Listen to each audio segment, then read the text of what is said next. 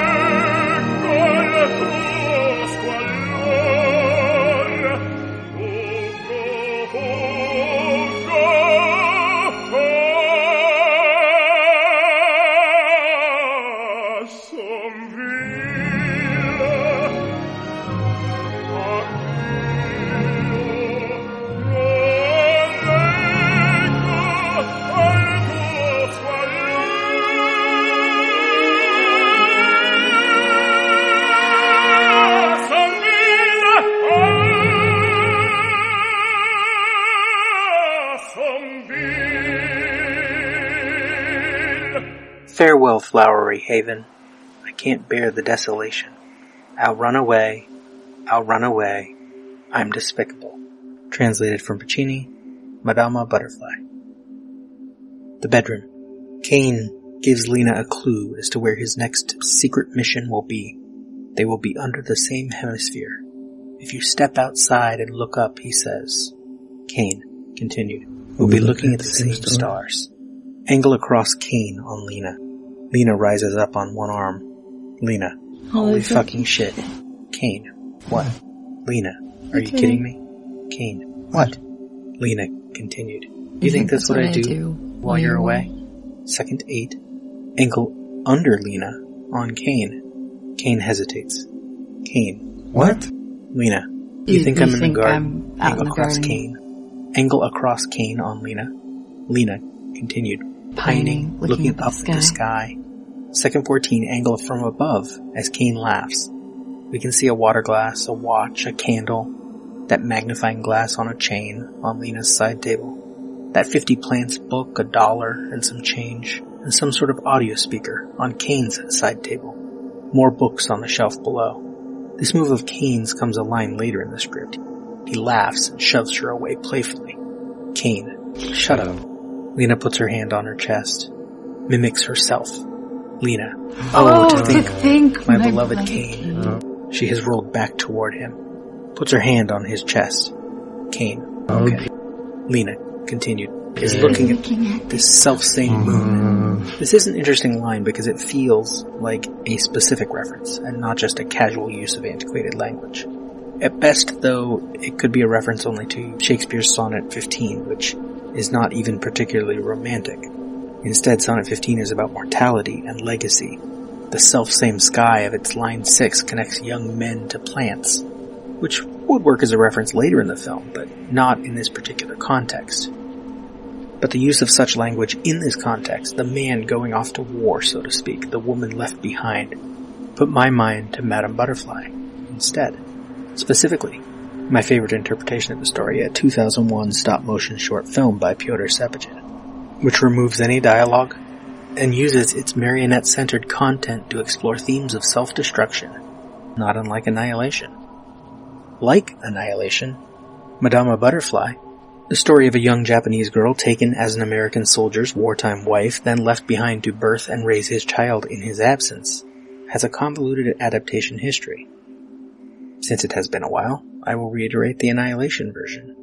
While the film is a direct adaptation of Jeff Vandermeer's novel Annihilation, character names and specific thematic details come from J.G. Ballard's The Crystal World, and other Ballardian stories, but mostly that one. Additionally, Alex Garland's specific notion of what Annihilation is about owes a great deal to Alan Moore's run on Swamp Thing, to Roadside Picnic by Arkady and Boris Strugatsky, and the film adaptation thereof, Andrei Tarkovsky's Stalker.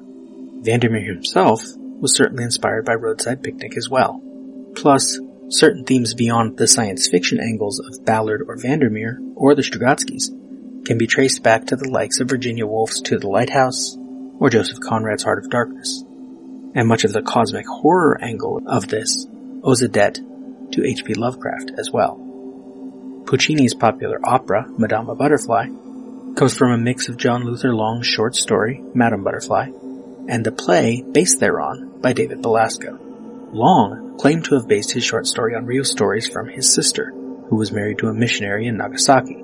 But the details of the 1887 French novel Madame Chrysanthème by Pierre Loti, which itself is partly autobiographical, can be mapped onto Long's story. Soldier takes a temporary wife while in Japan, then leaves without her. The key change that Long made was to focus the story on the geisha instead of the soldier. It was published in the January 1898 issue of Century Illustrated Monthly Magazine. Belasco's play, in particular, sets the action entirely after the soldier, Pinkerton, has been gone for 2 years. Butterfly has named his son Trouble, but plans to change the name to Joy when Pinkerton returns. The focus is on Butterfly and her vigil. Indeed, the one-act play has a 14-minute silent vigil before its tragic ending, and while Butterfly's suicide attempt was unsuccessful in Long's story, Belasco makes it successful. Compare this to Lena's story here. Cain abandoned her, was lost for a year, returns as someone other, really, than himself. And in the end, we have, instead of a silent vigil, a silent dance/combat with an alien echo of herself, and both a successful suicide and a survival. The details differ, of course, but all these various stories share broad strokes that, depending on which ones you might have read, or seen on stage or on the screen, affect the way you understand and experience the story. Plus, if we can connect Lena to Butterfly, who is Trouble in this story? Is it the other Cain? The other Lena?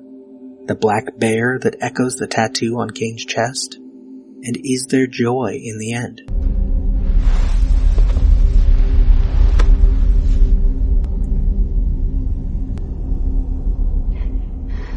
Finally, regarding Madama Butterfly, Chadwick Jenkins suggests on the Columbia University Opera Project, no date, quote, "The libretto of Madama Butterfly is one of those rare instances in operatic history where the text is actually an improvement over its sources.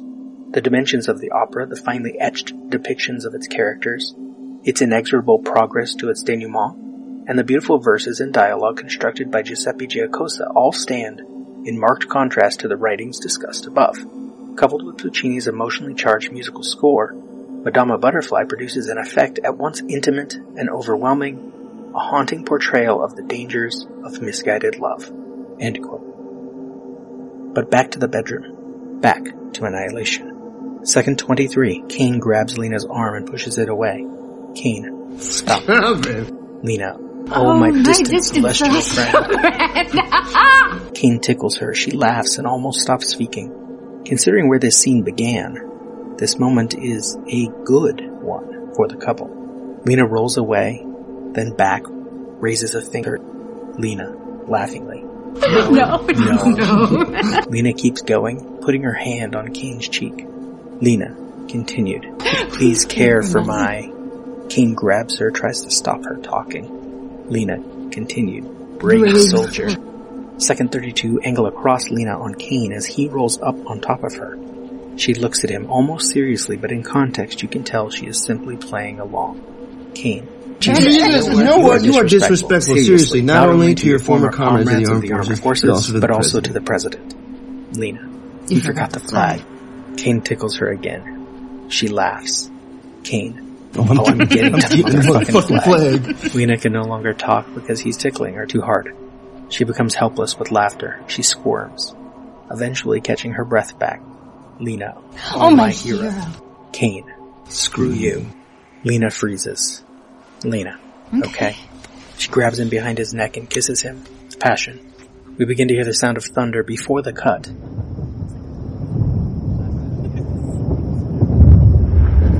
Exterior. Southern Reach Facility / viewing platform. Night. Second 50. Lena stands on the viewing platform, leaning against the guardrail. She stands, elbows on the railing, hands together at her mouth, as if in prayer. There are at least 2 occupied tables off to the left. We can hear women talking, but cannot make out any words.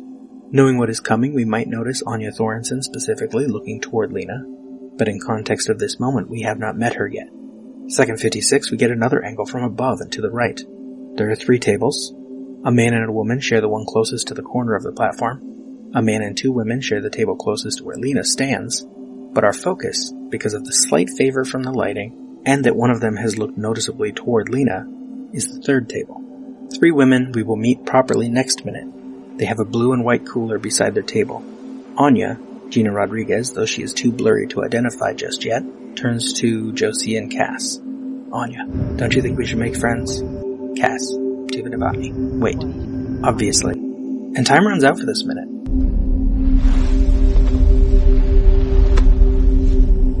We spoke. What was it we said? Wordlessly watching, he waits by the window and wonders at the empty place inside.